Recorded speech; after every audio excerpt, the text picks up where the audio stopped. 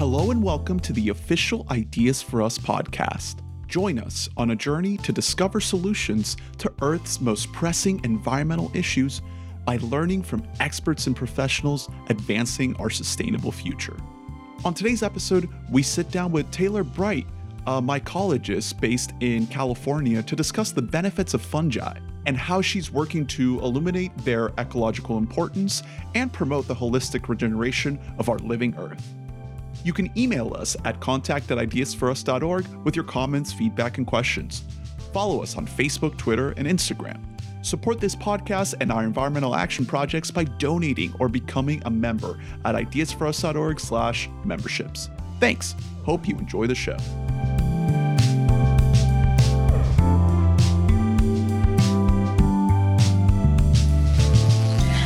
Hello, everybody. My name is Lee Perry, and I'm the Chief Operations Officer of Ideas for Us. Super excited today to jump really deep into the deep soil and talk about the benefits of fungi and get to interview my friend and former intern who is now making a name for herself as a really intelligent mycologist, Taylor Bright. And for those of you who are watching on Facebook Live, thank you so much for your time. Please drop questions in the chat. And for those of you listening on our podcast, if you want to check out some of Taylor's visuals, definitely feel free to check out the Ideas for Us YouTube, because we're going to be uploading a presentation led by Taylor on our YouTube channel. So thank you all for joining us. And Taylor, please take it away. Aw, thank you for that super sweet introduction. And I am so excited to be here with you all today to talk about one of my deepest passions and my dearest friends, the fungi. So much to share here, and so looking forward to kind of going through this whole scope. Fungi are these decentralized creatures, and they really encompass so many different realms of life. And so I'm really looking forward to kind of touching on many of those different realms that I'm involved with and work with, and really just be a voice for the fungi. A little bit about myself. This is a long bio, but I tried to encompass all the different realms of work that I do with the mushrooms. My story takes me through different landscapes and different timelines. And I was born and raised in Florida, and really first became inoculated with the presence of fungi there in the wet, humid, swampy environments. There's so much fungal diversity in the Southeast. But I was never really given a platform to study them there. Mycology is a super underrated megascience. And so my first explorations kind of began being in nature, being in the soil, seeing these miraculous fruitings of these multicolored beings coming from all these different areas of the space that surrounds me. It's just holding such deep questions like, who are you and what do you have to teach us, and why are you here and what do you mean? And really just following that curiosity all the way out to the West Coast, where I started finding community that felt the same way as me. I kind of always thought I was a little bit of an outsider because of my deep love for fungi, and I wasn't able to find community around that. And then out in California, there's whole populations of folks who are in such deep reverence to the fungi. And so I showed up to my first Bay Area Applied Mycology meeting, which is a nonprofit out in California oriented around the San Francisco Bay Area. I just showed up and I was like, hey, I don't really know much, but I really love mushrooms and I'm really curious about them. So tell me how to get involved. And then that process led me into eventually becoming an officer for Bay Area Applied Mycology, and really interested in both cultivation and really the facet of applied mycology, which is mostly what I do now.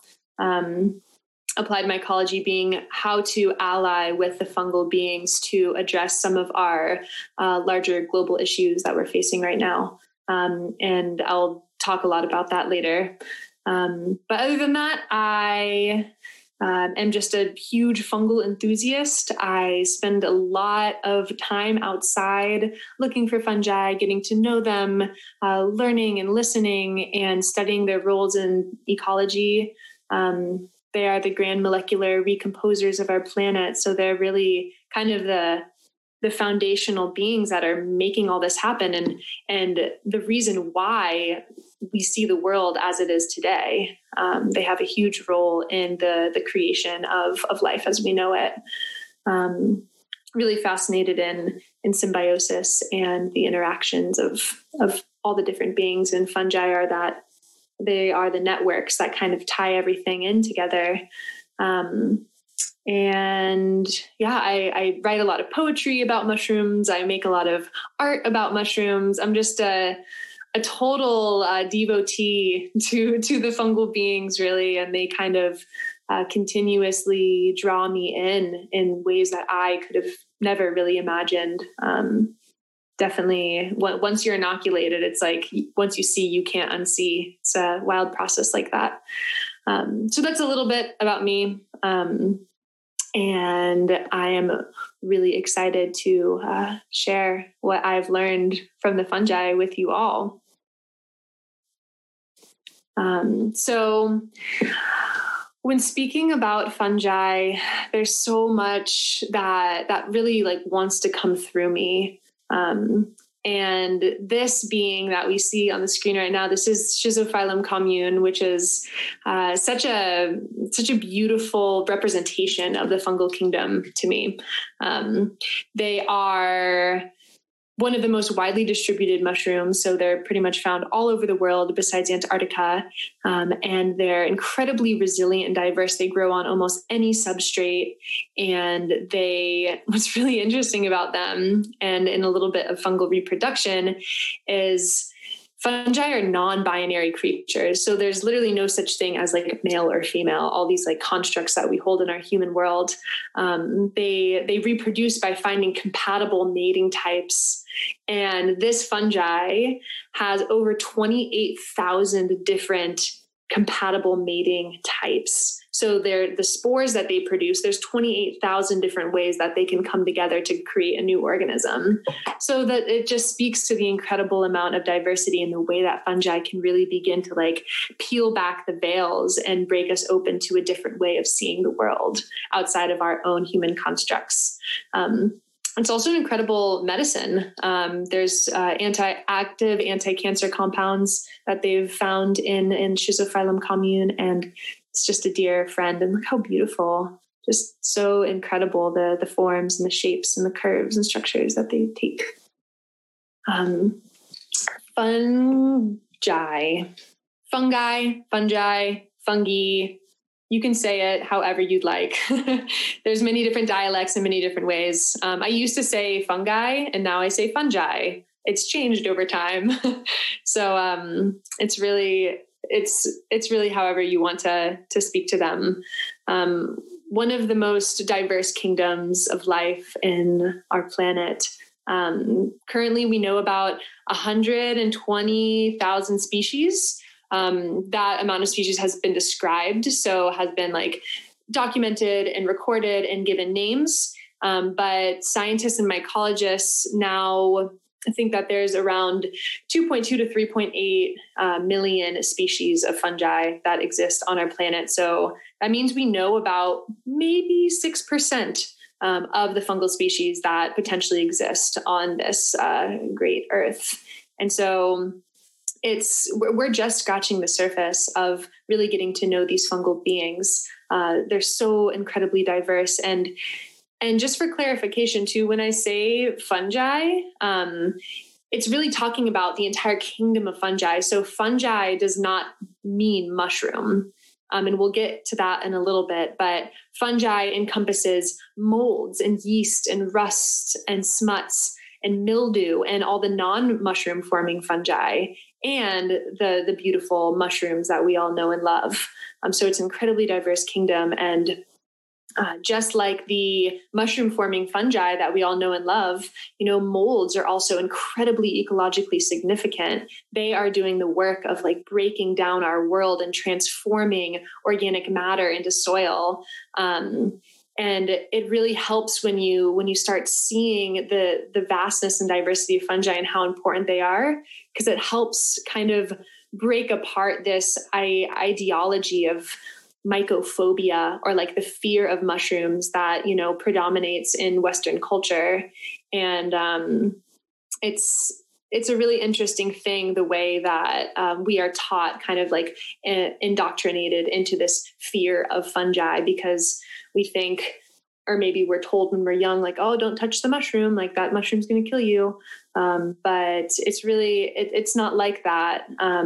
I think it kind of comes from this fear of the unknown, really. And mushrooms are very cryptic and ephemeral creatures that hide away in the darkness and then come and shine in the light, every so often. But they're so mysterious. And, sometimes we have a hard time really deepening a relationship with mystery. And so this is a great way. Studying fungi has helped me personally deepen in my relationship with the unknown and uncertainty and the mystery of existence. And that being said, it's great when we realize that, because fungi are on you right now. They're on you and in you and all around you, and you're breathing thousands of fungal spores right now. Even as I'm sitting in my house, there are fungal spores circulating in and out of my body and existing in my gut and breaking down the food in my gut biome and all over my skin. That's actually protecting me and enhancing my immune system function. And they're everywhere. So fungi are inextricably interconnected to every facet of life. And this is a little chart just to show kind of the main groupings of fungi. We have our molds, and then what we call glomeromycota, which are these arbuscular mycorrhizal fungi, which I'll talk about more. They're incredibly ecologically significant. And often those don't even produce mushrooms. So they're fungi that are doing the work in the soil to help plants grow, but they don't even make mushrooms. And then we have our two more well-known classes of mushrooms, which are the Basidiomycota and Ascomycota. And those are the cup fungi and then the guild fungi. And we'll talk more about that later. But this just really goes to show the diverse array that we can find in our beautiful fungal kingdom. And then just to and really uplift when I say the diversity in the fungal kingdom, this is just showing some of the array of expression within the larger, or what we call macroscopic fungi. And macroscopic just means you're able to see it with the naked eye. They're the larger fungal beings. And I won't get too deep in here, but there's just an incredible diversity of expression. We have truffles, which are subterranean fungi that live out their entire life and actually fruit and mushrooms underneath the ground. They're also called hypogea, so like underneath the ground. And we have puffballs and morels, which are cup fungi. And then we have our polypores, which have pores where the spores come out of. And then we have gills, where the spore is released from the gills. Coral mushrooms that emulate these underwater ecosystems. They look exactly like branching coral. It's really, really profound, the amount of diversity and expression that they hold in it. For me, it really allows us to resonate and allow ourselves to express more in our diversity and uniqueness. Diversity in the natural world equates to resilience. And I think we can learn that from the fungi as well, how to embrace diversity in all the different expressions of life and how that can actually make us more resilient as a human community. Because it's definitely worked for the fungi. They've been around for a long, long, long time, and they will continue to be around for a long time. Fungi are, not too different from us. And I put this really awesome photo of a stinkhorn mushroom, which literally looks like this wild octopus kind of cephalopod creature that's coming out of the forest floor. They're amazing. And I put that on there because there's a lot of genetic and like characteristic similarities between fungi and animals. But we look so vastly different. So how did that happen? Fungi are aerobic eukaryotic heterotrophs. So that is just a fancy way of saying aerobic. They breathe in oxygen and exhale carbon dioxide just like us. Eukaryotic mean they're multicellular and have complex cellular structure. And heterotrophs meaning that they need to get their food from the outside world, just like we do. They can't produce their own food like plants. Plants are autotrophs, meaning like producing their own food from sunlight. So fungi have to get their nutrients from the outside world and have created really incredible mechanisms to do so. So animals and fungi actually share a more recent common ancestor than animals or fungi and plants. So for a long time, fungi and mycology, the study of fungi, was grouped underneath the study of botany. So scientists for a long time thought that fungi were just these like specialized plants.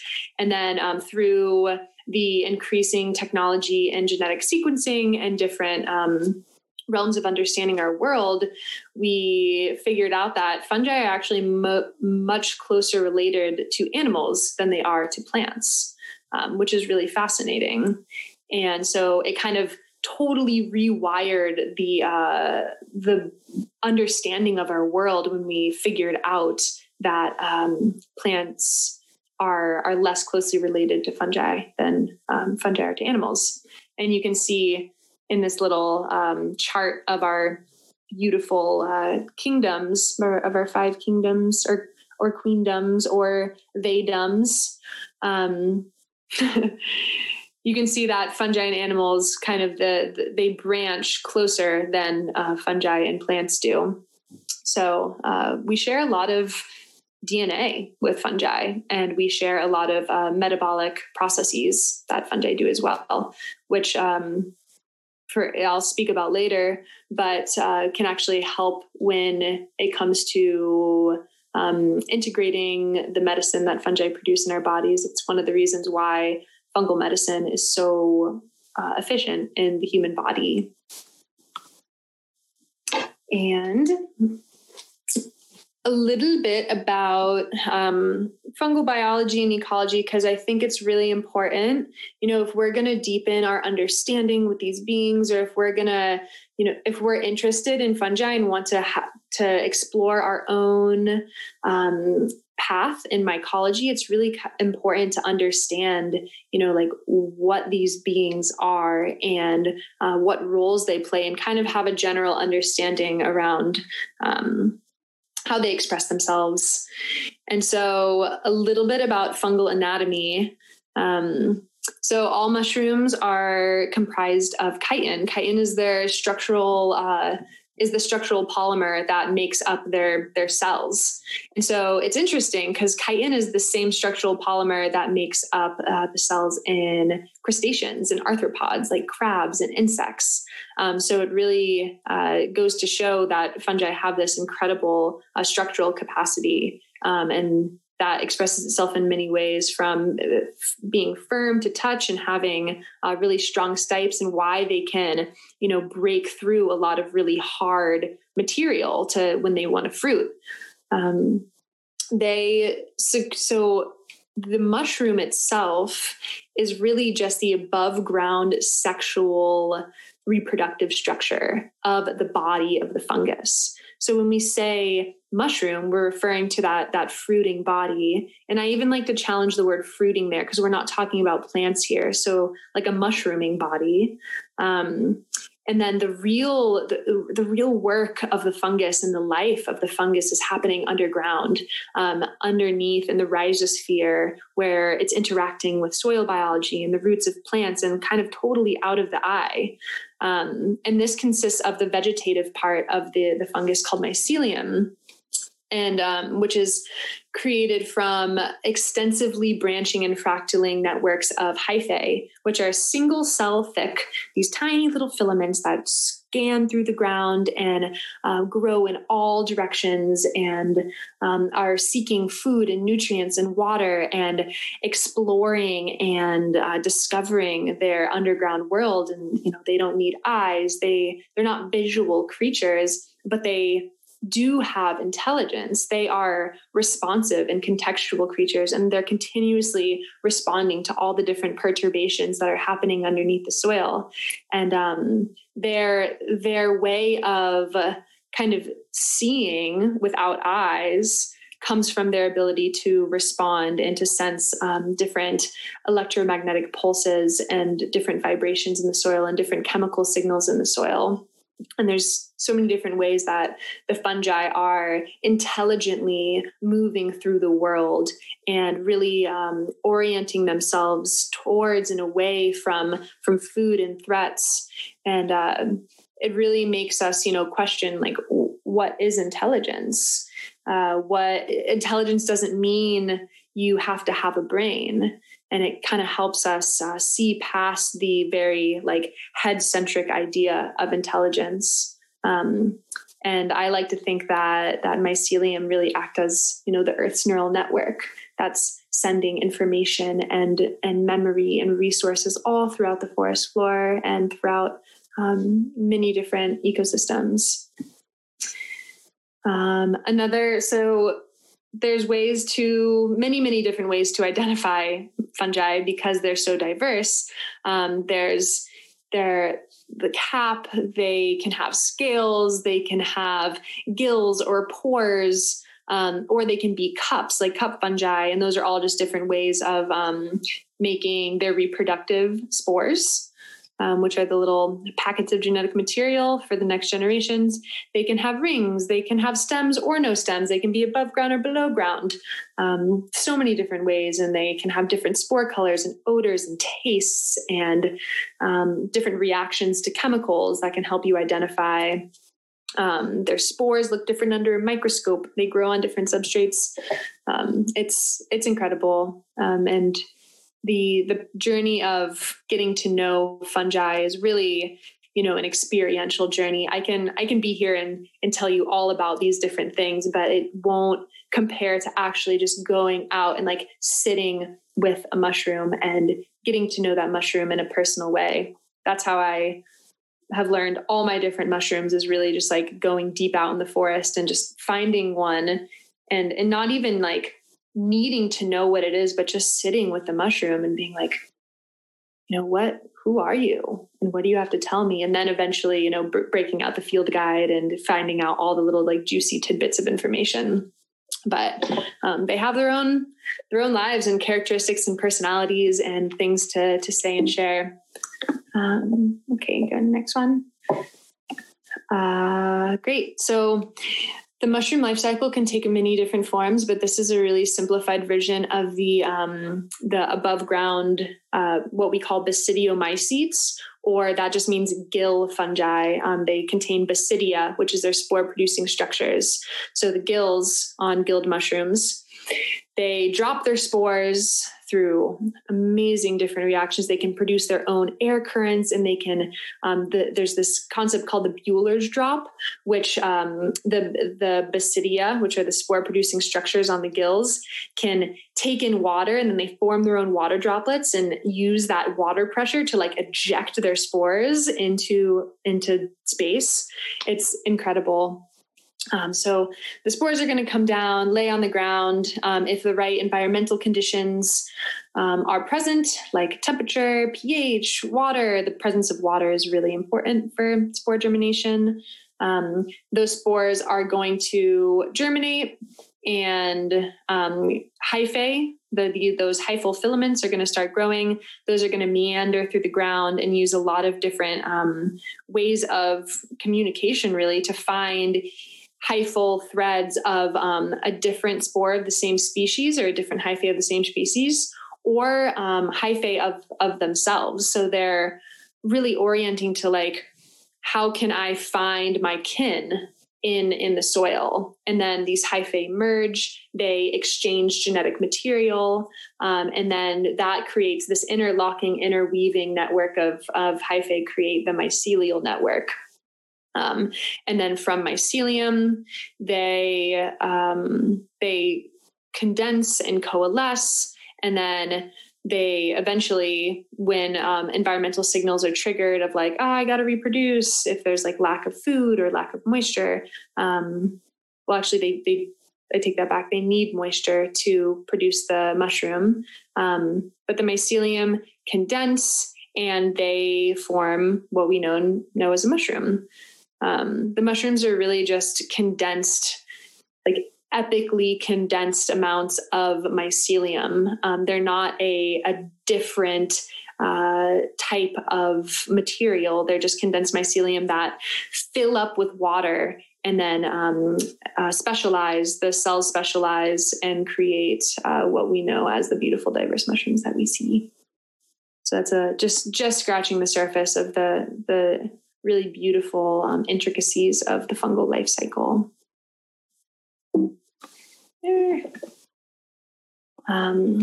So fungal ecology, I must say, I find it pretty interesting that I was able to get a degree in biology without ever having taken a class on fungi or without ever having taken a class on mycology. I remember in my microbiology lab, we kind of touched on fungi just a little bit. We looked at a couple slides with mushrooms on them, or not even mushrooms, but with different mold spores on them. Wow, that was a long time ago. But just really, really now as a mycologist and someone who studies fungi so deeply, and really more as someone who studies ecology and all the different inner workings of the systems and cycles of the planet, to seeing how fungi is such an essential part of the understanding of our planet. Both the understanding of how we got here, how life evolved itself, and also where we are and how these systems and cycles are continuing to unfold, and also what the future might hold. These fungal organisms are really the underpinnings of why and how life itself exists.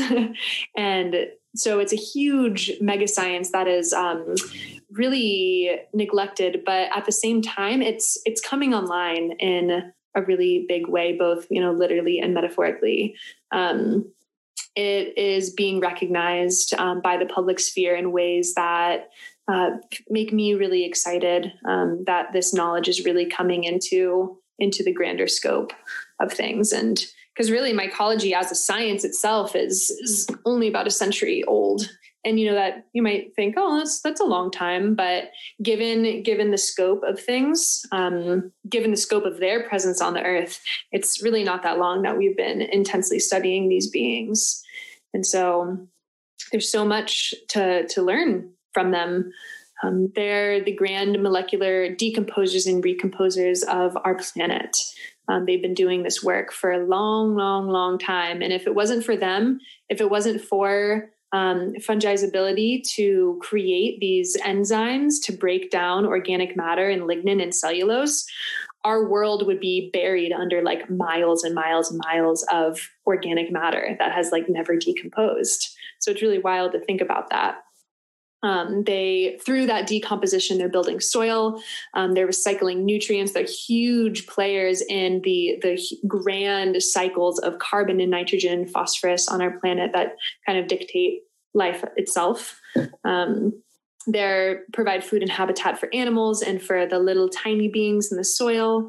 They connect entire forests and entire ecosystems and landscapes. They actually alter the hydrological cycles, which is really fascinating that I'll talk about. And they also provide immunity for animals, plants, forests, humans. They are definitely a powerful force of healing and health for all of life.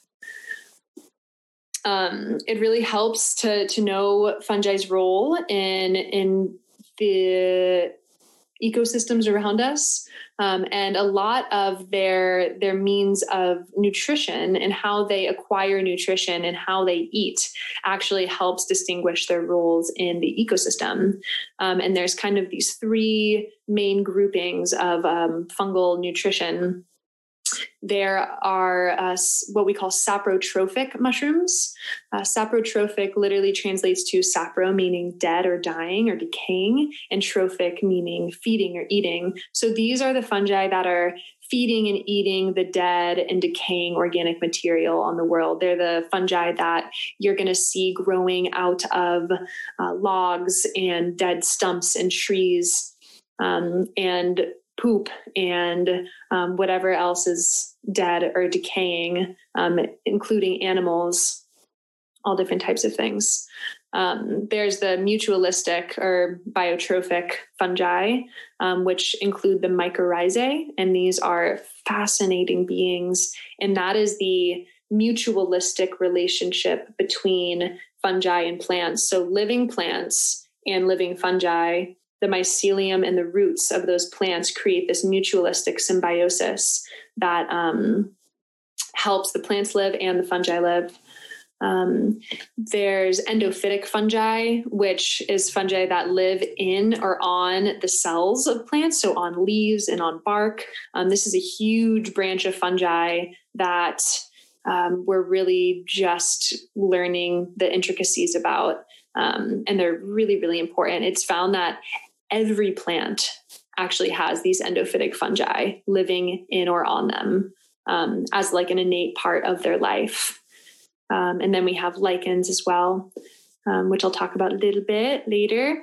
And then we have parasitic fungi, those that are sapping the life force out of their living plants and living hosts.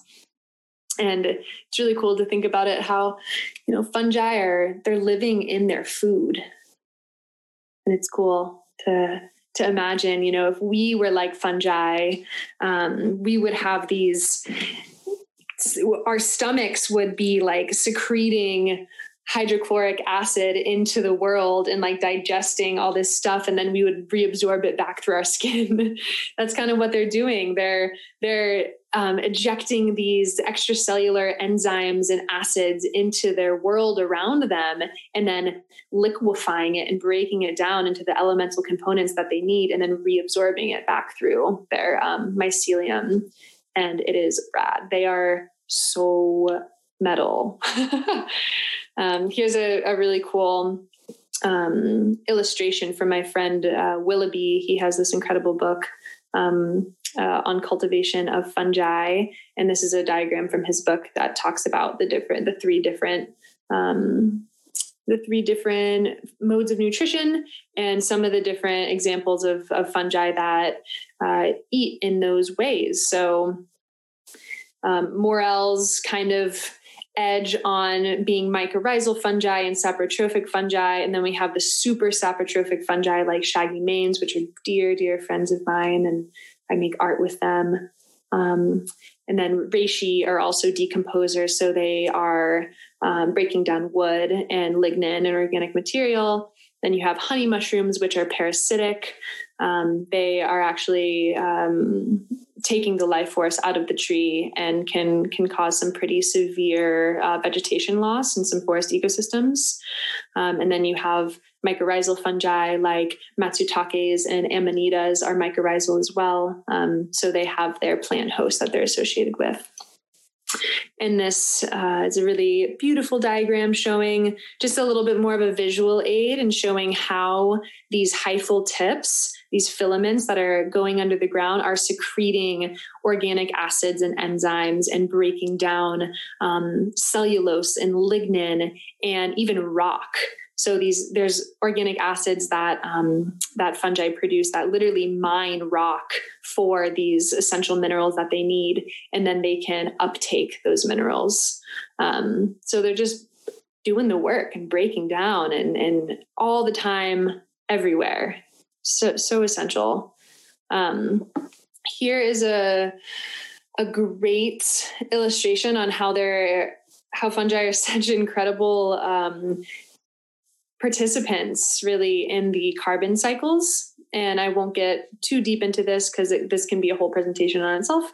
But fungi are breathing out CO2, but then they're also, the mycorrhizal fungi are also sequestering carbon from the atmosphere and holding it in the soil. And they're helping plants hold carbon in their roots. And there's all these different ways that fungi are really doing the work in helping cycle carbon through our atmosphere and through our world, as well as nitrogen. Fungi are taking plants and decomposing them and making these more complex molecules available to microbes and bacteria in the soil, nitrifying bacteria that can then transform ammonium into nitrites, into nitrates, and back into the systems and make them available to plants. So they're a really key component in a lot of these nutrient cycles that I'm assuming there's probably a handful of gardeners here. So if you know and love your plants, then you got to love the fungi because they're making the plants able to do what they do.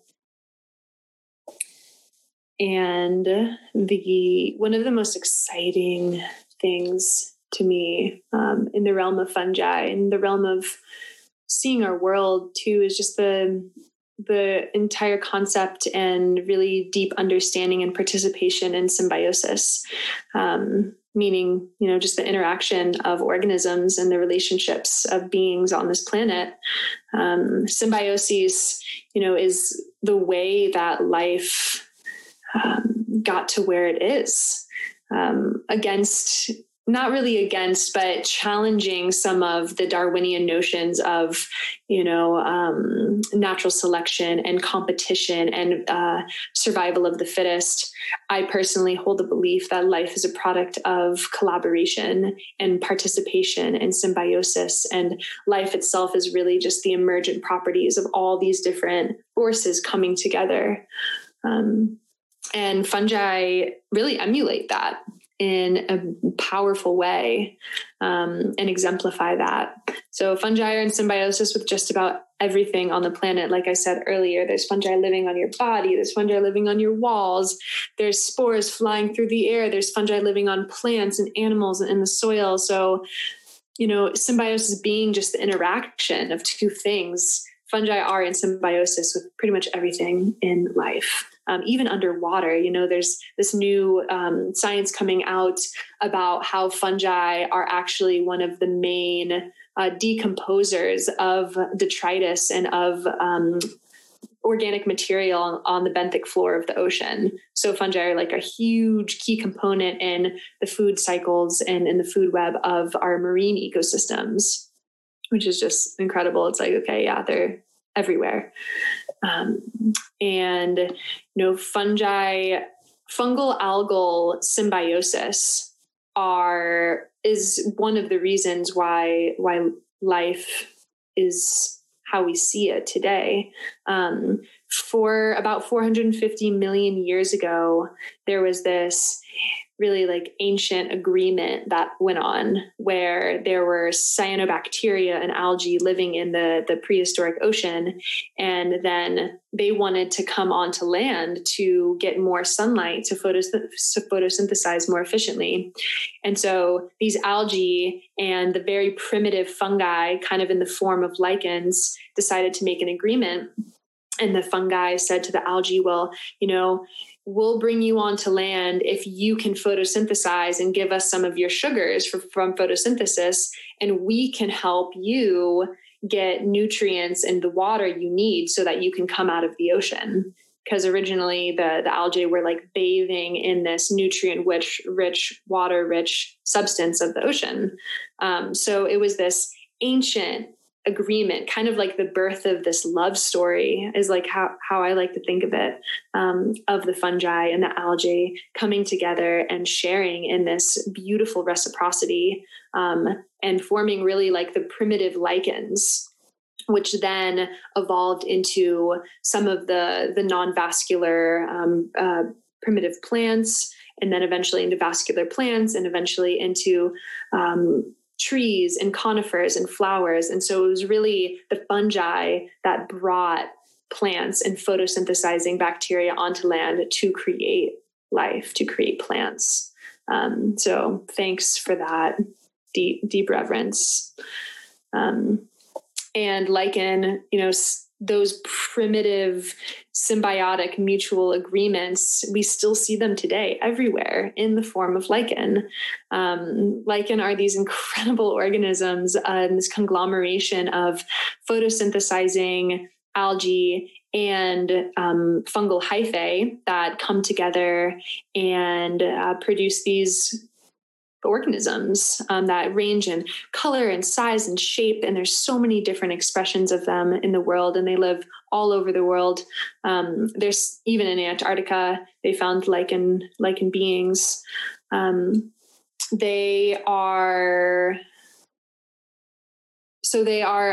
comprised of two kind of different organisms, what we call the mycobiont, which are the fungi, and then the photobiont, which are the algae. And you can see in this little diagram, these algal cells are just like encapsulated by the fungal hyphae. And they're still doing that agreement where the algae is photosynthesizing and creating carbon sugars. And then they're giving some of those sugars to the fungi, and the fungi are holding water and also like mining the nutrients from whatever substrate they're growing on. So that's why you can see these lichen growing on rock, because it's the fungi that are like putting out acids and enzymes into the rock, literally breaking down the rock, absorbing it through their hyphal walls, and giving that nutrients to the algae that are photosynthesizing. And it's this whole just dynamic unfolding that's happening all over the world. And it's just so incredible. And you can see the expression of the fungus in some of these algae. Like when it gets really wet outside, you'll see these ascocarps forming, or what's really like the fruiting body of the fungus coming out of the lichen. And that's just the mushroom of the lichen, which is really incredible. Lichens have so many medicinal properties, and also vary in a lot of different pigments as well. And those pigments are actually used as sunscreen for the algae. So the fungi are producing these UV sensitive pigments that are acting as sunscreen to protect the algae from getting too much sun. It's incredible. Cool. How am I doing, Lee? Is there any like burning questions that want to come through? I feel like I'm just like talk so much. No, I'm like tearing up with all of it. It's like, I almost feel like I just realized aliens are here on Earth, like there's another being that I don't fully understand that is living on me and in me and everywhere around me. The only question that's come in so far is more on the medicinal side. And I know you're getting up to that. So yeah. I will ask it right around when you start hitting that point. Great. Yeah. Awesome. But you're doing great. Cool. Thanks. Yeah. Let me know if anything comes through that is really exciting. Well, I really love the fact that you're talking about them like they're human beings. You're saying you're saying just that you're building a relationship, and it sounds so awesome, because I think people look at these creatures like they are a piece of paper or something, like an object, but it's very much a living system that is even a little bit more complicated than our own existence. Yeah. Absolutely. And they can really show us a lot about our own nature, and that we ourselves are not things, but processes. We are processes that are just the amalgamation of trillions of cells undergoing their own unfoldings of life. And the fungi can really show us our dynamicism, and also just seeing them, not even for what they do for humans, but just looking at them within themselves is miraculous. And their the legacy of their existence on this planet is just so phenomenal. I am currently reading a book by Merlin Sheldrake called The Entangled Life, which I highly recommend for anyone wanting to nerd out super hardcore about fungi. And he says that, fungi are not things, they are processes. And I love to think about that in that way, about the world, about everything living. They are not things, they're processes. And how do we honor the process of their life? Speaking of processes, this is one of my, I guess one of the elements of mycology, or the branches of the study of fungi that interest me most, and definitely want to, what I see my path in mycology going towards is the study of mycorrhizae and ecosystem function. But mycorrhizae is that mutualistic relationship between the roots of plants and the mycelium and the hyphae of fungi, this ancient mutualism. And today it's estimated that over 90% of plants rely on their fungal partners to survive, both in seed germination and in sapling growth, and throughout their entire life. These mycorrhizal fungi increase the surface area and the reach of plant roots anywhere from like 10 to 1,000 times. So where roots end, it's really the mycorrhizal fungal mycelial networks that are extending the reach of these plants, so far past what the plants can do themselves. And they're extending them, into one another. So here, I'll skip to this one. So this is a great visual. It's really nice to have visuals. And for those people who are maybe listening without the visuals, I really try my best to explain this in like an understandable way. But so you have two trees in a forest ecosystem, and they don't even have to be the same species of tree, but there are fungal partners that associate with a specific type of tree or plant. And it's the mycelium of that fungus that will partner with the roots and do that mineral and nutrient exchange and chemical exchange. So there's so many different things that are happening here. If one plant is being attacked by a specific parasite, that tree can actually send out chemical signals through the fungal networks and tell trees around it, like, I'm being attacked, time to like put up your defense chemicals so that you don't get attacked as well. So there's this communication happening, and this like whole forest ecosystem kind of, what's the word I'm looking for? Altruism that's happening when they're really like the trees are looking out for themselves, looking out for them, for their kin. There's a woman named Suzanne Simard, who's a professor of forestry at the University of British Columbia, who's kind of been the spearhead of a lot of this scientific research in mycorrhizal studies.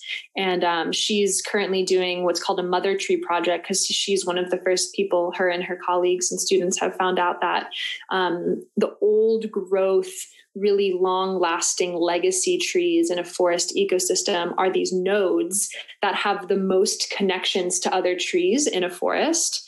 So they call them mother trees. And these mother trees have been found to, when they drop seedlings, to specifically send nutrients and carbon sugars and different ways to their seedlings. So they have this ability to recognize who their kin, like who their children are in a forest ecosystem, and send nutrients and different reserves to their kin, to their children, to help them survive.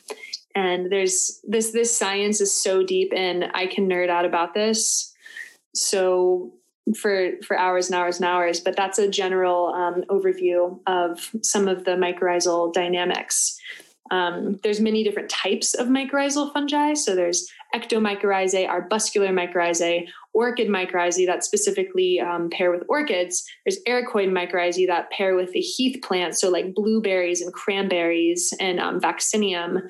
There's arbutoid mycorrhizae, but mostly I like to study the ectomycorrhizae and the arbuscular mycorrhizae. Ectomycorrhizae are the fungal hyphae are surrounding the cells in what creates a Hartig sheath.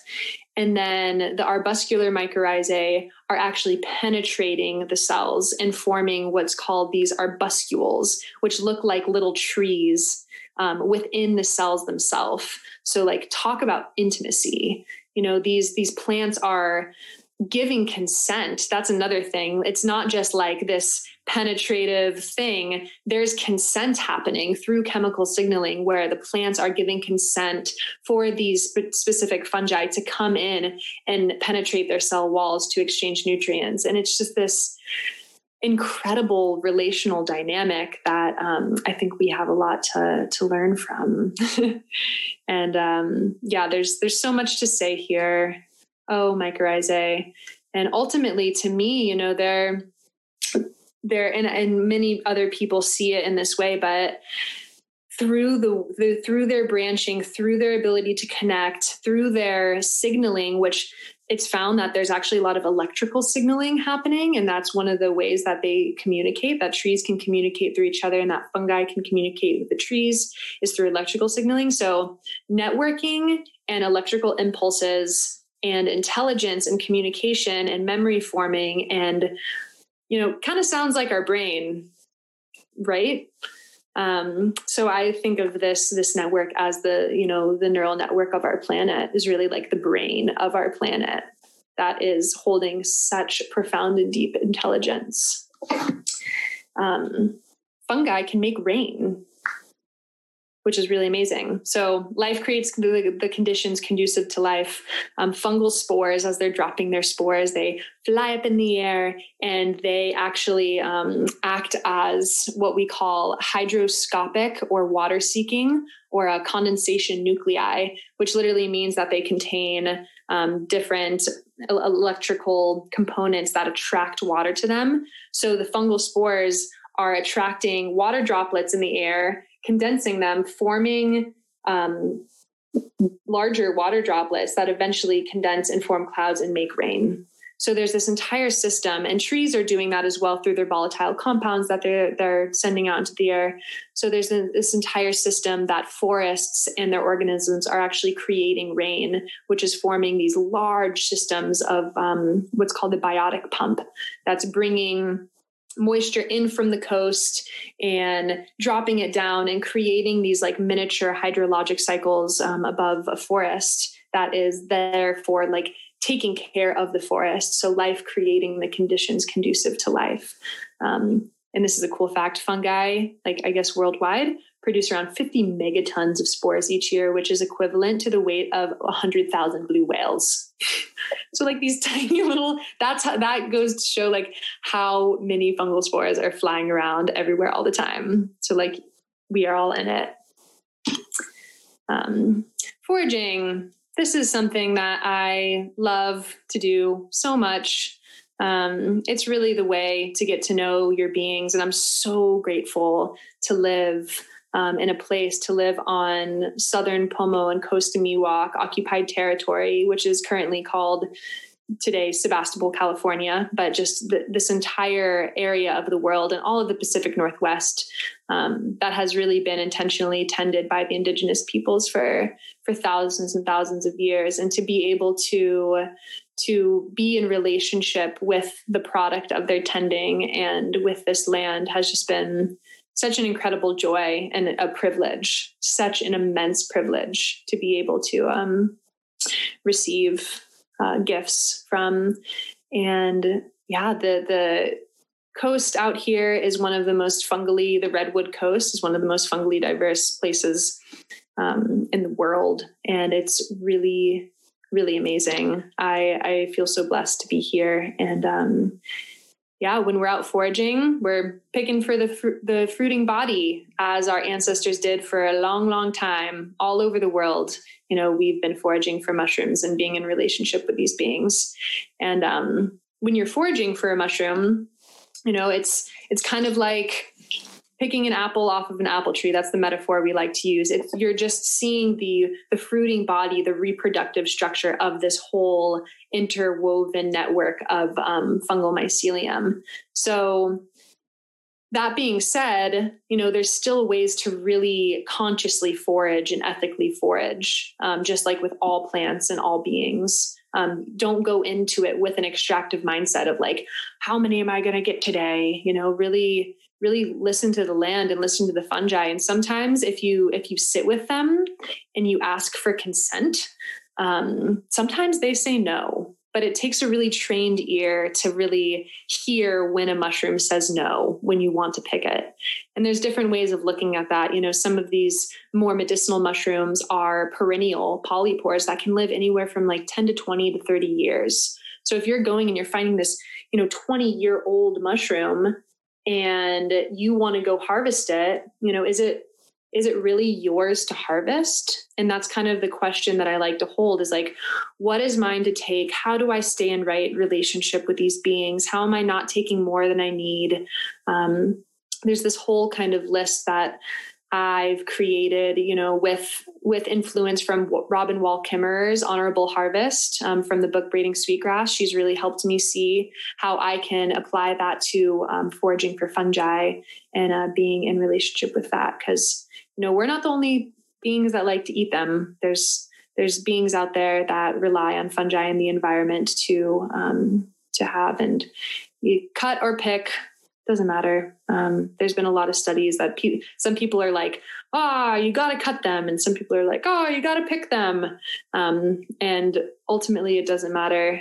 But some people might tell you otherwise. And yeah, there's a lot that I could say here about that. Here's some beautiful photos of some of my foraging adventures. To the bottom left, that's morel hunting in the Sierras. And then above that is Amethysta occidentalis, Lacaria Amethysta occidentalis, which is this beautiful purple mushroom that grows in our area. That's actually then a bolete in the Rocky Mountains. There's so much. It's lovely. And here's more fungal diversity. This is actually from a foray that I went to with the local mycological society. And, to be completely honest, this sometimes kind of bothers me, to just take everything you see out of the forest and just lay it on a table. It is great for educational reasons and for identification reasons. But if you're going out and foraging, I definitely don't recommend you to just like pick and pull everything that you see. Because usually what happens after this is just like thrown in a little pile. And it just doesn't feel, to me personally, and this is my own opinion, it doesn't feel honorable to these fungi to just take them all and then throw them away. A little bit about cultivation. I'm also a cultivator. I grow my own mushrooms in many different ways. There's totally high-tech lab techniques, which are beautiful within themselves. But they can be kind of inaccessible and very costly, and you have to use a lot of sterility in those. I have a lot of experience with lab technique, but I prefer low cost, low tech, low waste, using what's emulating how fungi grow in nature and just facilitating that process. So we can divert agricultural waste streams to grow fungi. You can grow fungi on coffee grounds, corn waste, on compost, on cardboard, on, old furniture, on books. There's a lot of different mushrooms that can grow on a vast amount of substrates. And then you have log inoculation, where you're drilling holes in wood and then putting the mycelium through dowels or whatever method into the wood. So that's a little bit longer term way of cultivating. And then for garden folk out there, one of my favorite garden mushroom allies are the Latin name is Stropharia rugoso annulata, also called garden giant or king Stropharia, or wine cap. They are incredible beings that produce these long, stringy hyphal threads called rhizomorphs. And they go in and they are really doing the work to break down organic matter and create habitat for soil microbes and cycling nutrients and making it accessible to plants. So they're called garden giants because they're great garden companion mushrooms, and they're really easy to grow. I've literally just had wood chips, piles of wood chips, and taken mycelium and thrown it on the wood chips and mixed it up, keeping it in cool, dark areas. And these fungi will grow, and they're huge and beautiful burgundy red, and they're edible and delicious. They kind of taste like portobello. So here are some pictures. These are all my own pictures of just some examples of like low cost, low tech, really accessible ways that you can grow and cultivate fungi. And, that's an entire conversation of its own. But if you're interested in any of these, reach out to me, and I would love to sit with you and teach you how to grow your own mushrooms, whether you're in Florida or whether you're in California or whether you're in Europe. We all have the ability to have autonomy in our food and medicine and grow our own fungi. They're out there and they want to be incorporated. I do have a question about whether or not mushrooms are sentient beings. Ooh, that is a great question. A vegetarian wants to know, and someone else wants to know a little bit more information about mycorrhizae in relation to vegetable gardening. Okay, cool. I also want to do a time check, Lee. When's my end time for this presentation? Whenever you want. You tell me. That feels so good because... Yeah. Okay, great. Because timing definitely is a thing, and I can talk for a long time. So thank you for that spaciousness. And okay, so to address those questions, the first question, are fungi sentient beings? I think that really, and this is something I think about and have held as a question for a really long time. And, I extend that question to all of life. What is sentient? And I think it comes down to asking that question. What does sentient mean to you? What does sentient mean to us?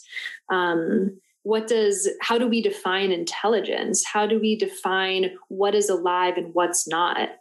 For me, to be a sentient being is holding intelligence, holding the means to respond to environmental stimuli, holding the means to communicate and collaborate and be in relationship and feel. And I personally think mushrooms are absolutely sentient beings, but definitely hold a different expression of that of being sentient than, humans or animals would. And it really helps me to extend my own definitions and capacity of what being an intelligent or an emotional being is, and extending it to the fungi. Because, I've sat with fungi a lot, and to me, they are absolutely emotional beings. But they're not gonna tell you that through voice or through language. But they might tell you that in other ways. And they're responding to their environment. They're incredibly adaptive creatures that are responding and understanding and seeing their world not through eyes, but through different sensory organs, and communicating not through voice, but through electricity and chemicals. So that is a great question. And I really, I'm not the one who's going to answer that. I think the only way we can answer whether or not we think something is sentient and intelligent and alive is by answering that within ourselves. So I really invite you, the next time you see a mushroom, sit with it and ask it whether it's sentient or not. And so that's what I'm going to say about that. And then the other question about mycorrhizal fungi in relationship with vegetables. So that's a great question as well.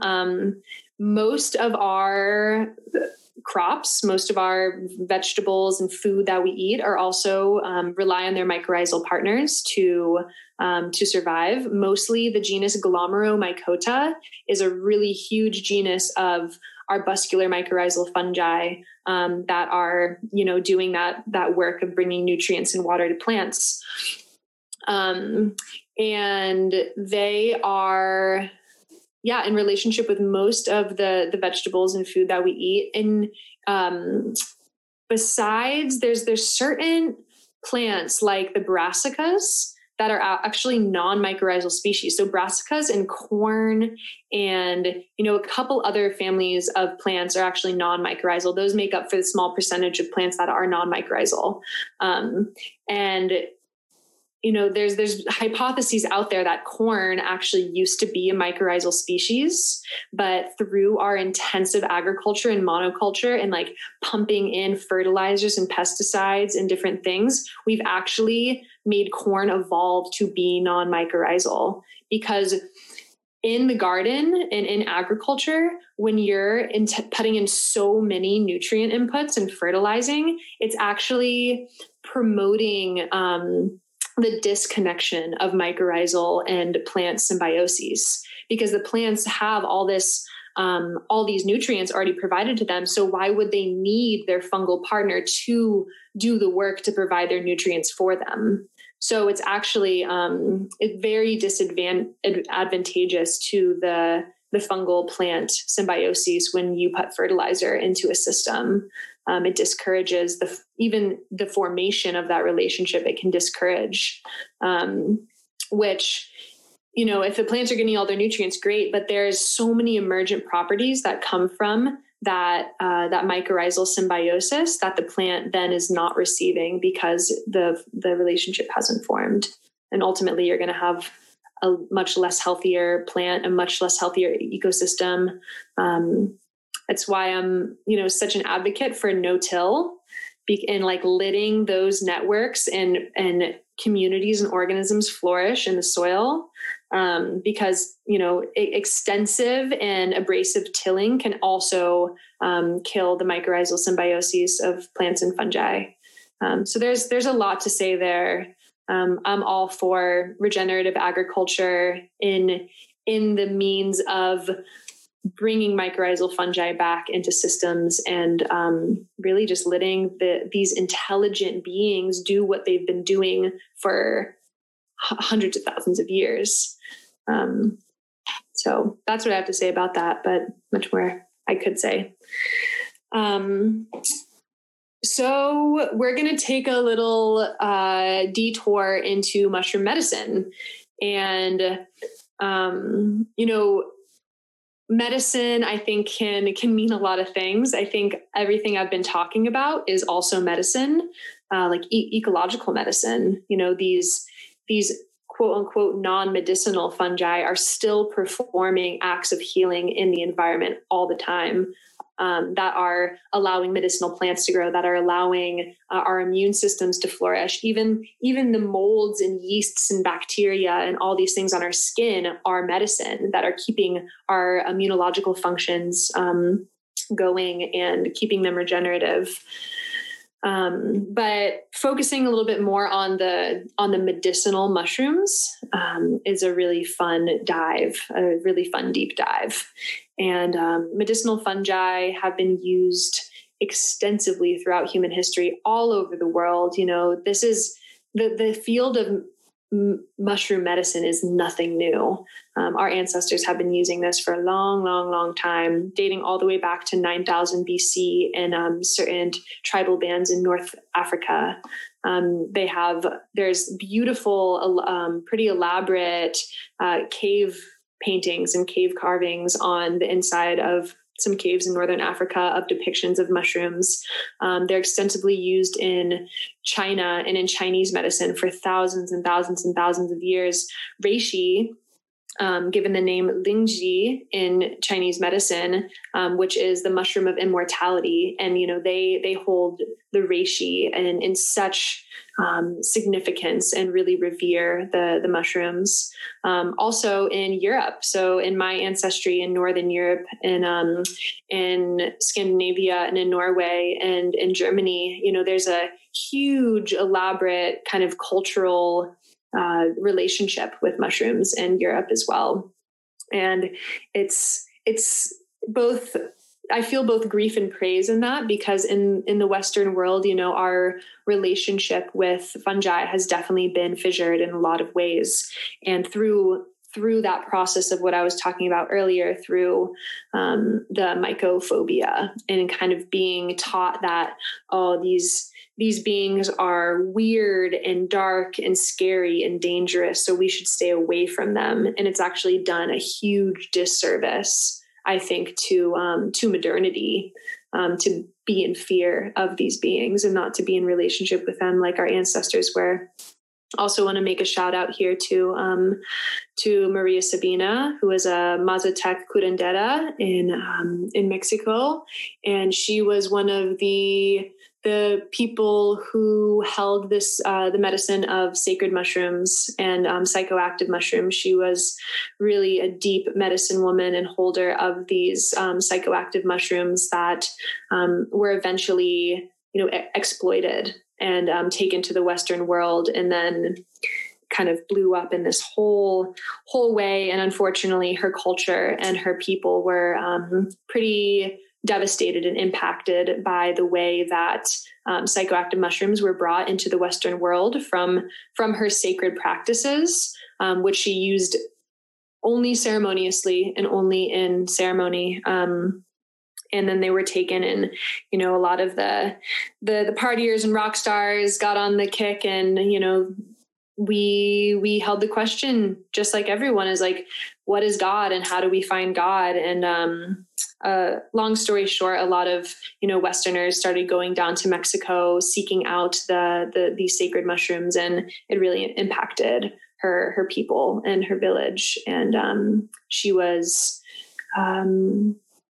really harmed by that process. So shout out to her. Definitely recommend, if you've ever, used or want to use psychedelic fungi, I really invite you to read her story, read the story of Maria Sabina, and really sit with that knowledge, because it's deep, and it can really help inform our relationship with using psychedelic fungi. So other mushroom medicine that are not so psychotropically mind altering, fungi contain whole suites of different enzymes and compounds and polysaccharides and terpenes and aldehydes and keystones and phenolic compounds and volatile compounds and fatty acids. Like, the list goes on and on and on. And it can get really heady science and molecular. But just know that these fungal beings, they contain a large diversity of compounds, which makes them so efficient in providing immunological responses. And because animals and fungi have those, certain types of similarities and characteristics, the compounds that fungi are producing are actually very well received in our body. So our immune cells, our innate immune cells, our macrophages, have specific receptor sites for fungal compounds. So specifically these polysaccharides, which are it's a fancy word for long chain sugars. They're called fungal beta glucans. And here's a little diagram that can really, really help. So in the cell wall of fungi, there's chitin, which is that like hard structural compound, and then they're linked with these beta glucans, these sugars in the cell wall of fungi, and it's these beta glucans which are providing a lot of the immunological functions. I'm gonna go back. Okay, yeah, it's these beta glucans that are performing a lot of the immunomodulating functions in the body. So these beta glucans get extracted, and then they go throughout the body, and then they actually bind to specific beta glucan receptor sites on the cells of our immune response, which is incredible, that coevolution, that symbiosis on an internal level of fungi and humans. And that's one of the reasons why mushroom medicine is so efficient, and why it has such a high safety profile, because our bodies are recognizing these compounds and really integrating them in a beautiful way. Other than that, there's ergothioneine is an essential amino acid that's found in all mushrooms. And it's one of the amino acids that we need to get through our diet. And it's also an incredible medicine for liver damage and neurodegenerative diseases, heart disease, skin cell regeneration. So whether you're drinking mushroom tea, a reishi mushroom tea, or you're eating oyster mushrooms, you're getting that ergothioneine. And they have all these different compounds in different concentrations as well. And another thing, the beta glucans I was talking about, the fungal sugars are also found in every mushroom because they're part of the cell wall. So whether you're drinking a medicinal mushroom tea or eating shiitakes, you're also getting those fungal beta glucans, which are really powerful for health and immune response.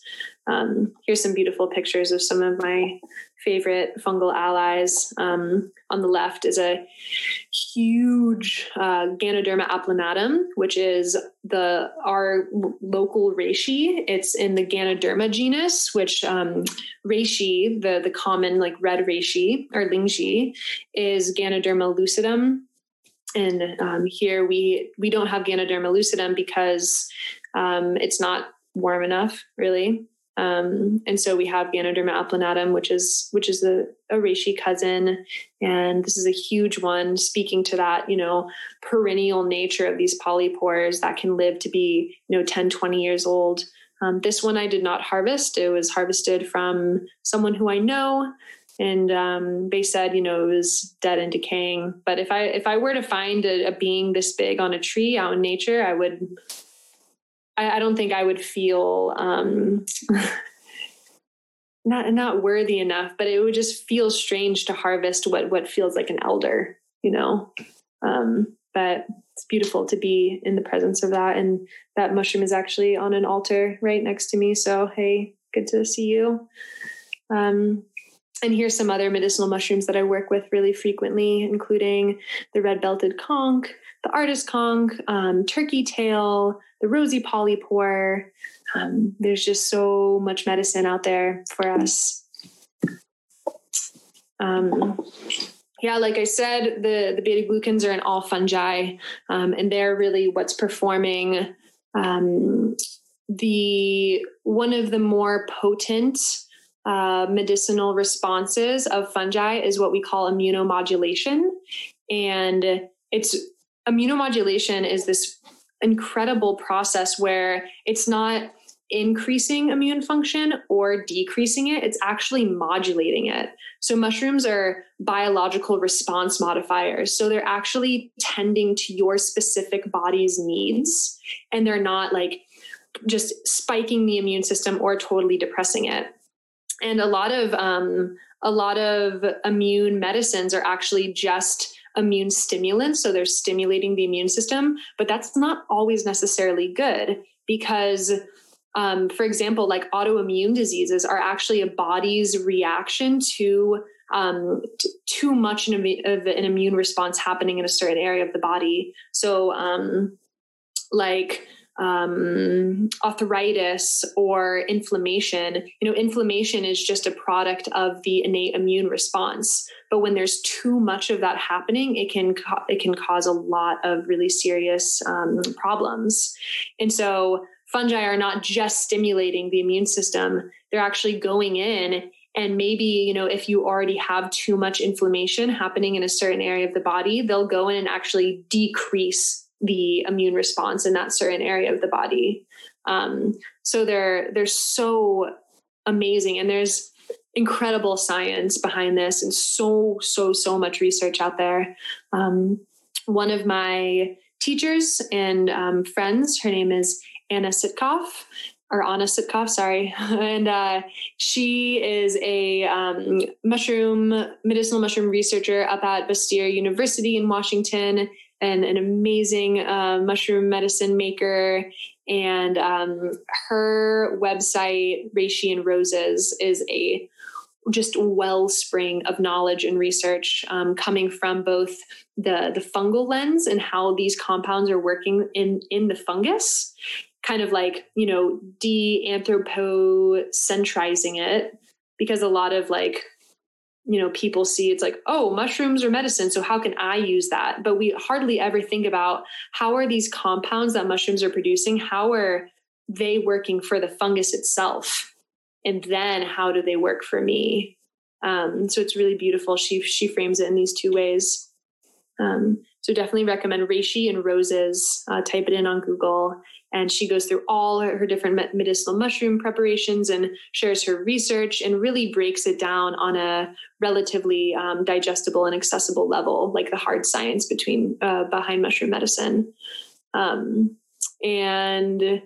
So she's amazing and makes all of this knowledge open source. She's one of my main teachers, and I make a lot of mushroom medicine myself. And have actually just started on a journey of sharing my mushroom medicine with the world, which is really exciting. After many years of kind of experimenting with my own ways of approaching it, I've started selling tinctures through my Etsy page and through community, and it's just such an incredible process. And really making all of this knowledge open source is what I think is really going to help us on a collective level take autonomy over our healing and not be so reliant on outside forces and on pharmaceuticals to heal ourselves, but really look back to nature, and use all of the allies that exist in nature to help us be autonomous and sovereign in our healing journeys, because we're all on one. And these are some infographics that's on her website, talking about fungal polysaccharides and also how to make mushroom tea. The great part of these beta-glucan polysaccharides, these immunomodulating compounds, is that they're water soluble. So really, to get a lot of the polysaccharides, all you need to do is just make a tea with your fungi. And teas are really good for like the harder, woody, like non-edible medicinal mushrooms like turkey tail and reishi, and rosy polypore and a couple other ones. That's the ones I at least work with up here. There might be different ones in Florida or wherever you're watching. But tea is really good for those, and boil no less than 2 hours, because that helps break the heat in water is what breaks the cell walls and allows these polysaccharides to come out and be extracted. But I always advise, if you can eat the mushroom, like these softer bodied mushrooms like shiitake and oyster and lion's mane and chanterelles and whatever it might be, if you can eat them, I always recommend eating them, because that's how, this medicine has been used for thousands and thousands of years, just by consuming them. Now we have the technology and the science to go in and extract and synthesize and like do all these things. But medicine is brought in the packages it's brought in for a reason. I personally believe. So these mushrooms contain whole consortia of medicine, and the best way to get that in your body is really through eating it, if they can be eaten. And with that being said, always cook your mushrooms. Always cook your mushrooms. It's the heat itself that is going to break down the cell walls of the fungus and allow the beta-glucans to be expressed so that the body can synthesize them. And also there's a lot of different things where if you don't cook mushrooms, different toxins can be present. But for the most part, just general baseline rule, always cook your mushrooms. Cool. Here's a couple really beautiful pictures of some fungi that I work really extensively with. the top right is a red belted conch, Phomotopsis panicola, exuding, kind of dripping this like what's called guttation, or this like enzymatic sweat that they like sweat out extra water, but it's that sweat that's like full of enzymes and compounds and just like yumminess. And so if it's wet outside and if I ever see mushrooms doing this, I'll often like go and lick them, because these water droplets are full of medicine. And underneath that is Ganoderma applanatum, or artist conch. It's a local temperate reishi. And then this is a really beautiful turkey tail mandala that I made from one of my harvests. Turkey tails are super ubiquitous and abundant, and I definitely know that they grow all over Florida too. Amazing, amazing medicine, full of immunomodulating polysaccharides, and really great for gut health, really extensively researched for treating breast cancer and for anti-cancer compounds. I could speak a lot to them, but really invite you to go on your own medicinal mushroom research journey. There's a lot out there. Or if you have specific questions, please ask me. I will sit with you and talk about mushrooms for a long time. Here are some of my tinctures, just highlighting some of the different ones that I work with. And you can find those too online. Okay. So I'm getting more towards the end. I'm going to dive into a little bit about mycoremediation, and thank you all for listening to all this juiciness. This is incredible. I'm like, I did not even realize, and I have a feeling this next section is going to be even deeper. But really quick, I think two or three of the questions are kind of around identification. Okay, and I know that's a whole thing. So maybe you can give some books or maybe some shout outs, because I think people are a little afraid of like poisonous or toxic mushrooms. Absolutely. And, I didn't go too deep into specific identification on here, because I know that, most of these viewers are probably in Florida, I'm assuming, and I'm out in California, and there's completely different diverse realms of fungi that grow in our unique bioregions.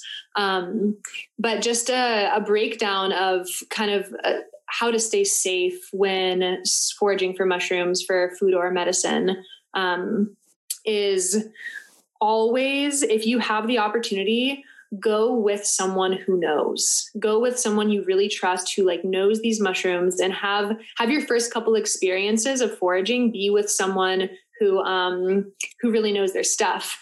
I'm going to make a shout out to Fungi John, who's an incredible wealth of Florida and Southeast mushroom knowledge and identification. He does mushroom walks and leads classes. So shout out to you, John. Such an incredible human. Recommend going with him. Try to see if there's a local mycological club that you can join. There's whole bunches of Facebook groups that are localized to specific bioregions as well. So try to join a Facebook group. There's apps. There's iNaturalist and other identification apps that you can use for getting more specifics. You can go out and take a picture, and there's phone algorithms that will like point you almost directly to whatever mushroom you're working with or what you're looking at, so that you don't have to flip through all these dichotomous keys and these field guides. But that being said too, my personal favorite way is to have a field guide and to really sit with the process of identification. There's many different layers to identification based on physical characteristics, based on olfactory characteristics, so how they smell. There's taste tests you can do. That being said, don't put any random mushroom in your mouth. That's a no-no. But mostly, I like to start with, there's a lot of really amazing mushrooms out there, and there's relatively few, like in the grand scheme of things, there are relatively few mushrooms that are going to kill you. There's different realms of toxins that are really dangerous, including the amatoxins are some of the most dangerous. Those are the toxins that will really do damage and cause liver damage and liver failure and will kill you. But those amatoxins are not found in very many mushrooms. They're found in the genus Amanita and a little bit in Galerina. And other than that, yeah, there's poisons and like toxins in mushrooms that will make you sick, but not so much kill you. So ultimately what I'm trying to say is one of the best approaches, if you're really scared that you're going to find a mushroom that's going to kill you and that you're scared that you're going to make a mistake, get to know the dangerous and deadly mushrooms really, really well. Study them, see what they look like in your area, get to know the deadly mushrooms in your area that are present. And once you get to know those, you can have the eye. So when you're out in the field and if you see anything that looks like them, then you know to take extra precaution when picking or for food or medicine. Medicinal polypores are really great, as in there's super high safety profile. So there's very, very, very few medicinal polypores, which are mushrooms that have pores on the bottom that kind of grow as shelves. There are very few medicinal polypores that will do any harm. So they have a really high safety profile. But when it comes to more fleshy edible mushrooms, there, are dangerous lookalikes. There are some really sought after edibles that do have some poisonous lookalikes. And so it's a dynamic process and it takes time. It really takes time. So definitely don't give in to cockiness or ego and go out and collect a whole basket of mushrooms and make a meal for your friends if you don't know exactly what you have. Field guides in California, there's a lot. There's edible mushrooms of the Pacific Northwest. There's my personal favorite book. I don't have it with me. I should have brought all my books in here, but is Mushrooms of the Redwood Coast. That's the field guide that I mostly use on the coastal area of where I live. But I know that there's field guides. There's Mushrooms of the Southeast, and just definitely recommend. And then there's more holistic field guides, like Mushrooms Demystified, and many different sources for that. But I definitely recommend buying a bioregional specific field guide and then using that, going out in the field, taking specimens, really sitting and getting to know the different types of mushrooms. So, but I absolutely hear you. When I first started foraging, there was, a lot of kind of anxiety and fear that I held around too, of oh no, what if I mess up? What if I eat the wrong thing? And I've personally been poisoned a couple times, which is a really unpleasant experience. And that being said, I was poisoned by an edible mushroom that is really safe for some people, but I had a allergic reaction to, because and that's a great point too, some edible mushrooms that are prized edible mushrooms that are really safe for some people, you can also have an allergic reaction to them. So the shaggy parasol, for me, chlorophyllum is a delicacy, a delicious mushroom for some people, but my own specific body constitution had an allergic reaction to it, and I was sick for a really long time. So just be safe, be vigilant, be safe, be curious, be cautious, and be patient with the process. Really, patience is the one big thing. Took me years to hold the knowledge that, I do. And even my identification skills are nowhere near compared to some of the elders in the field that have been working with these beings for 30, 40 years. So bioregional, safety. And if you ever want additional eyes, take pictures of your mushrooms and then send them to me, because I like helping identify. It helps me get to learn as well. Does that answer the question? Okay, great. Tangents galore. So the next realm I'm going to get into is most of the work that I do. It's the applied part of my applied mycology. I mean, I guess it can all be applied, like making the medicine and going out in the field, but this is really for me what I hold as the most enriching part of the work that I do and the study of fungi that I am exploring and part of. And it's in remediation. So mycoremediation is literally breaks down into the Greek word myco, meaning fungus, and remedium, which is Latin for restoring balance. So using fungi to restore balance to ecosystems, which, as you know, we all have a lot of awareness around.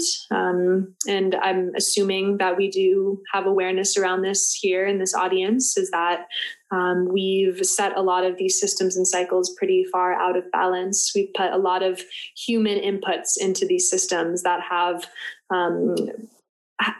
encouraged them to pass tipping points and to kind of go over the edge. And so how do we ally with these incredible earth alchemists and these recomposers and these beings that have been around for billions of years, that have been keeping these cycles perpetuating and keeping these cycles in balance? How do we just come in and learn from them and ally with them to figure out how to bring holistic and natural restoration into some of these systems that we've augmented? And through all of this, fungi have the natural ability to break down pollutants. So one of our biggest issues that we're dealing with on the planet is all of our messes. We have taken natural compounds and synthesized them and put them together and made polymer chains that required a lot of energy to create, and they are very persistent. These organic pollutants, these plastics, these chemicals, we've augmented these natural substances into these hard polymer chains that are very biopersistent and that are going to be around for a lot longer than we are. So what do we do? You know, that's something that has weighed on me so heavy my whole entire life, is like, how do we even begin to address, you know, our waste footprint on this planet, the gyre of plastic that's the size of Texas in the middle of the ocean? Like, what do we do? And it's brought me so much expansiveness and spacious and hope and liberation to understand the inner workings of these fungi and how they actually have the natural chemical abilities to break down these pollutants on a molecular level. So there's a lot of different realms in myco and bioremediation. I'm going to specifically be talking about mycoremediation, which is the use of fungi, but I do want to shout out to the microbial remediation using bacteria to break down pollutants, as well as phytoremediation, which is the use of plants to sequester pollutants and volatilize them and transform them, and sequester heavy metals and bind them in their leaves and bark. There's a lot of different approaches to this, which is a talk I actually gave last night about bioremediation. So very keen on this subject. In most mycoremediation installations, we're mainly using saprotrophic fungi for this. And why? One, because we have relative ease and knowledge of cultivating a saprotrophic species. And if you can remember, saprotrophic meaning feeding on dead or dying or decaying materials. In cultivation, that's mostly what we cultivate is these saprotrophic fungi like oysters and shiitakes and lion's mane, and maitake, and a lot of other different cremini mushrooms, all the different ones that grow off of this organic material. So we know how to cultivate them. Mycorrhizal fungi are really difficult to cultivate and or not able to be cultivated in the sense that we need to cultivate them. So saprotrophic fungi can be cultivated to scale. And because of their ability to break down organic matter, they produce these cellulose and lignin degrading enzymes. So about 1 billion years ago, fungi created the ability to produce these enzymes that break down these really complex structural molecules like cellulose and lignin of what plants are made from, the structural compounds in plants. So about 1 billion years ago, fungi said, you know what, we need more food. We're going to figure out how to eat plants really efficiently. And so they created these suites of enzymes that break down lignin and cellulose. And lignin and cellulose are really complex ringed structural molecules. So to the left-hand side, this is actually the molecular structure of lignin, or a small part of it. So you can see these aromatic rings, these hydrocarbon rings that provide the structure of these molecules. So because saprotrophic fungi can go in and break down lignin, they can also break down what we call polycyclic aromatic hydrocarbons, PCBs, all these organic pollutants, which are very structurally similar to lignin, because petroleum and crude oil and all these polycyclic aromatic hydrocarbons and their derivatives are literally just old, non-degraded organic material that has been buried under the earth for a really long time. So before fungi figured out how to break down plants, they just decomposed and got squashed and buried and buried under pressure under the earth, which is the gas and oil that we use, the fossil fuels that we use nowadays, because they're so volatile and so high in energy from these hydrocarbon bonds. So all these polycyclic aromatic hydrocarbons are just old ancient plants that have been transformed, and fungi have the ability to break down plants. So fungi therefore have the ability to break down these organic pollutants. And when I found that out, it like transformed my life. I was like, oh my gosh, this is it.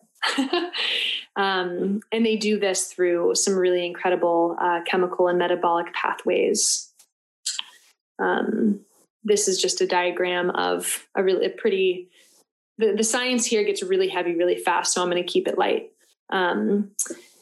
This is showing how cellular, the process on a cellular level, how fungi can produce these ligninases and cellulases that are breaking down the lignin and cellulose and pretty much breaking it down and cleaving all these hydrocarbon bonds so that they can get sugar, like glucose, out of the plants that they're consuming.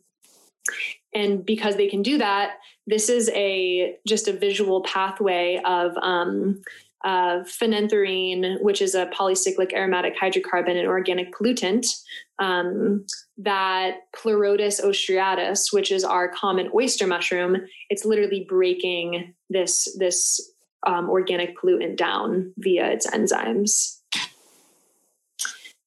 They also, fungi have the ability to sequester heavy metals out of the environment.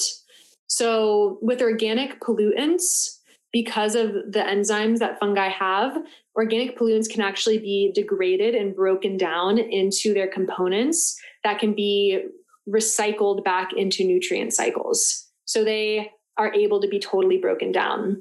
Heavy metals, on the other hand, are already in their elemental form, so you can't break down heavy metals. And when heavy metals are in certain concentrations, it really inhibits a lot of cellular responses in organic beings like us. So it's really, really bad.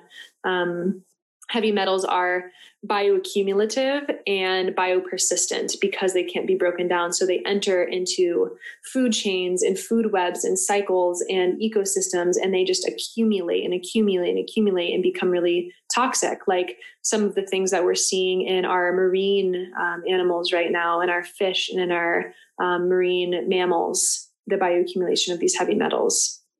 So what fungi do through another set of really miraculous pathways is they can actually, through the mycelial surface, through the hyphal surface, there's this ion exchange mechanism that happens where they can bring in these metals that have certain charges on them and either absorb them through their hyphal walls, or they can undergo a process called chelation, where they can actually chelate heavy metals and make them no longer reactive and toxic in the environment. But mostly fungi are known for sequestering the heavy metals, bringing them into their hyphal cell walls and into their bodies, and then concentrating them in their mushroom fruiting bodies. So that is a really amazing, amazing way we can ally with these beings. There's mycofiltration, which is a similar concept, except instead of, healing soil and decontaminating soil, we're flowing water through these mycelial, what's kind of like a mycelial membrane, a biological membrane. And the mycelium can be either alive or it can actually be dead and still sequester heavy metals. So this is a field that I'm working with pretty in depth right now, is in mycofiltration. Here's some beautiful images of mycelium, and you can see that very tight knit network that they're forming, this membrane, this active membrane where water can pass through, but other contaminants bind to the mycelial surface. Here are some examples of mycofilters being applied in the environment.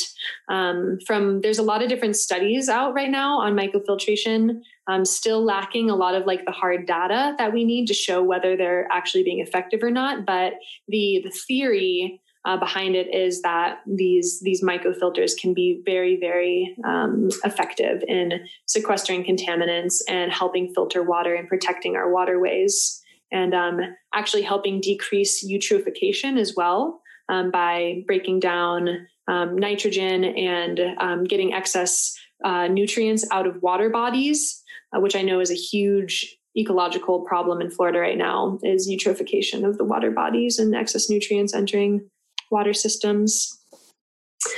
So I work for Bay Area Applied Mycology. I've been their officer for the past couple of years, and we've done some of these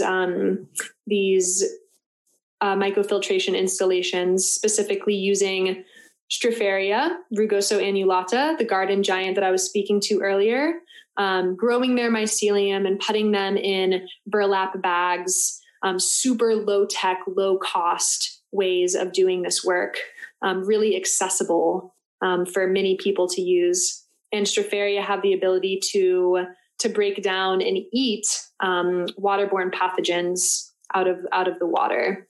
So here's some examples of us doing that.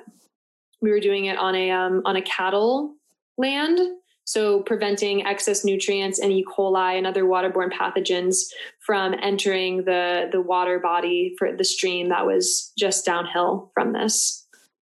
Here's another example of implementation that we did on a woman's land in Oakland, who had a sewage pipe break up above her land, and there was sewage and really nasty, harmful chemicals going onto her land. So we created these mycofiltration buffers on her land. And this is the last thing I'm going to talk about. Thank you so much for staying with me through all this. I currently work for Co-Renewal, which is a mycological organization dedicated to providing community outreach and education, and really working with a lot of myco restoration initiatives, both here in Northern California and in Ecuador, helping to decontaminate the multiple oil spills that have happened in the Amazonian regions of Ecuador, using fungi to help remediate the oil down there and working with indigenous communities. So recently we had, living in Northern California, as you all, might have heard, we're dealing with this huge element of fire right now, learning how to live with fire. And ultimately, we live in a fire ecology. out west, the indigenous peoples have been working with fire since time immemorial, enacting cultural burns on the land and keeping fire as a regenerative force on the land. And over the past century, through the attempted eradication of the indigenous people from white colonial settlers, there is a subsequent effect that has happened where because we've suppressed and oppressed the indigenous people, we've also suppressed their way of being with the land and tending the land, which is cultural burning. And over the past century, there's been this reduction in fire on the land, which has led to a buildup of fuels. And through that intersecting with climate change and all these other forces that are happening, and the eradication of the beaver and the bear and the change in the hydrological cycles, it's so deep and systemic. We're seeing these catastrophic wildfires that we're seeing now. And so one of the things that we're doing with co-renewal is, because of these wild urban interfaces that are happening, as humans continue to encroach into forested ecosystems and live in the wild, these huge catastrophic fires are coming through now and burning houses and structures and causing a lot of devastation. And it's really intense to be with. And I know a lot of people who have lost everything that they have in their life, like everything. And it's a reality that I sit with myself. And I'm so grateful that I haven't had to go through that process myself. But it's a reality that everyone who lives here now sits with all the time. One of those additional layers of climate crisis and how that affects us. So what we're trying to do is prevent the secondary disaster from wildfires. When these structures burn, there's all types of crap that's left behind, like all the things that we live with in our house, like our paints and our chemicals and our cars and our tars and all the different consortia of chemicals that we live with, burn, and they don't go away. They sit there. And then when the rains come, this toxic ash runoff can go into the environment and really do severe damage to the surrounding ecosystems. So we are taking this microremediation knowledge and applying it by making these wattles to kind of cap structures and cap houses. And we're inoculating wattles with different microbes and fungi and different species depending on the contaminant. And we're working to help keep those toxins concentrated and working to break down the toxins where they are, to help protect the watersheds and the outside environment from these biopersistent pollutants. There's a lot more I could say there, but that's just a little bit of it. I'm also an artist. I make ink from mushrooms. Coprinus comatus is a really sweet mushroom that digests itself into this black spore goo ooze that I harvest and I make ink out of, and make these pretty pictures with them. This is a little bit of my art that I make, and I really try to embody fungal activism through making art with mushrooms and talking about mushrooms, and really trying to get the word out there about how important these beings are. As you know, I care really deeply about them and really feel like they hold so many answers for the unfoldings that are happening on a global scale. You can also do mycopigments. This is just a little touch on some of the other fun things mushrooms can do. You can dye fabrics with mushrooms. All this whole consortia of colors right here are from fungal beings, both mushrooms and lichen. Shout out to Alyssa Allen, who is the founder of Mycopigments. Go on Google and type in mycopigments if this stuff excites you. There's a whole realm of different art realms that you can do with mushrooms. And then this is my last slide, just touching on mycopsychology. And I think a lot of the things that I touched on here reiterating those. Mycelium is better thought of not as a thing, but a process which we can extend to all things of life, not objectifying something as a thing, but thinking of everything as a process, every being as a process, and how to honor that. Seeing fungi as decentralized intelligence. So another quote from Merlin Sheldrake's book, they are everywhere at once and nowhere in particular. And that really sits and resonates with me. This intelligence, this ability to adapt and observe the world everywhere at once and nowhere in particular. They are also the bridgers of life and death, doing the work in the soil and these cryptic organisms down in the soil, and then coming and sprouting into the light and sharing their gifts with us. They are kind of these bridges between life and death.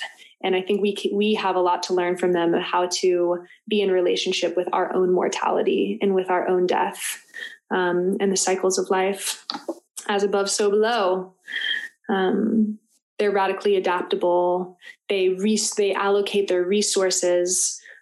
So in human societies, how can we learn from them how to take things that are too concentrated in one place and move them to another place, which I know, fleet farming is doing such an incredible job with, and food justice and racial justice and social justice. Fungi are really such powerful teachers in how to live in harmony and live in balance with all of life. And I personally think the past is fungi, the present fungi, and the future is definitely fungi. And we got a lot to learn. Thank you so much. I know I just went through so many different realms and talked for quite some time, probably a little bit longer than we thought, but it is such a pleasure. You did an incredible job. I am so impressed with all of the knowledge that you've just absorbed in your very young, vivacious life. And yet I feel like you're just beginning your journey. So I'm so honored that you shared everything that you shared today. For those of you who are just tuning in or maybe just caught the end of this, I'm going to try to do a little speed round here. So you're trying to tell me that fungi can basically remediate heavy toxins out of the soil, can help break down rocks and turn them into minerals for themselves and for other plants. They can filter water, they can filter the air, they can help sequester carbon. They're edible, they can help give us nutrients, they can help, oh my goodness, there's so many things. It's just like, at the end of the day, I feel like the fact that we've been so disassociated with nature and the fact that there's so much that we don't know. And I think humans have always just gone for the quick fix, which is why we're so quick to turn towards pills and prescription drugs in order to just get a remedy that, and sometimes can save our lives, but in other times could really stunt us from having access to the beautiful gifts that nature has to offer. You even brought up the psychedelic mushroom piece, because I have these conversations with my friends all the time about how there's a stigma, a really nasty stigma against certain medicinal qualities that I think people have just stamped on Mother Earth's gifts, that when it comes to mental health and physical health, when you're suffering from things like depression or things like chemical imbalances in your brain, there are some gifts that could help facilitate your path to finding a balance.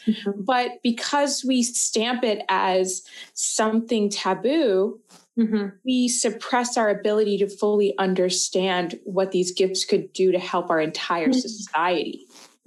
Because if more people could utilize these gifts to get better, and we truly defined what well meant in a different context than just being able to wake up and function in our society today, and we saw how nature gives us everything we need to be well, then we'll have this new sense of respect. And one thing you didn't say, which I'm going to call it outright accountability for our actions. bioremediation with these amazing creatures is great, but we need to be the ones stewarding the relationships to clean up our own mess too. So that's my 2 cents on everything you just taught me today. Beautiful. And thank you so much for recapping that and for bringing up those 2 important points.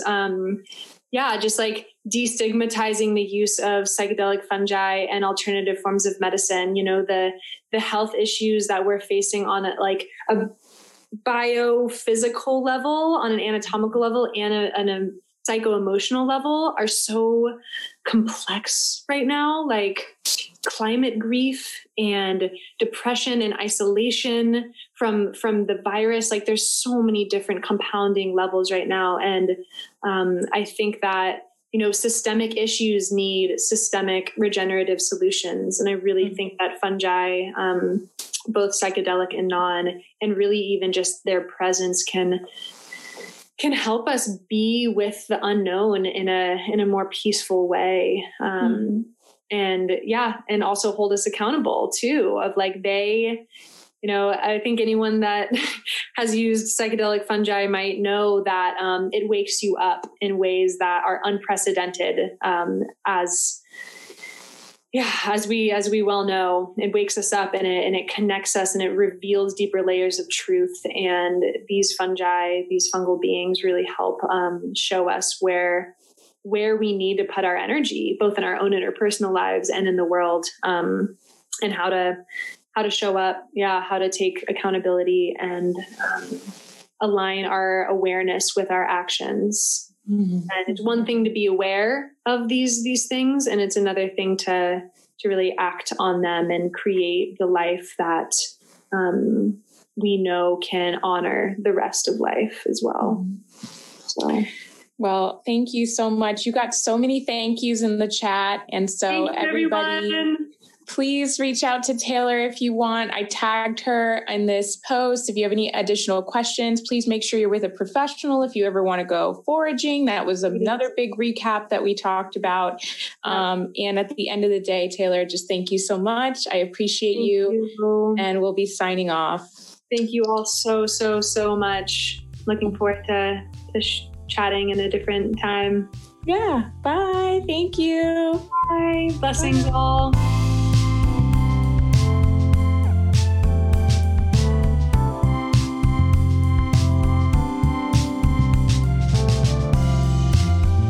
Thanks for listening to the official Ideas for Us podcast. Learn more about our environmental action projects by visiting ideasforus.org and stay in the loop by subscribing to our monthly newsletter.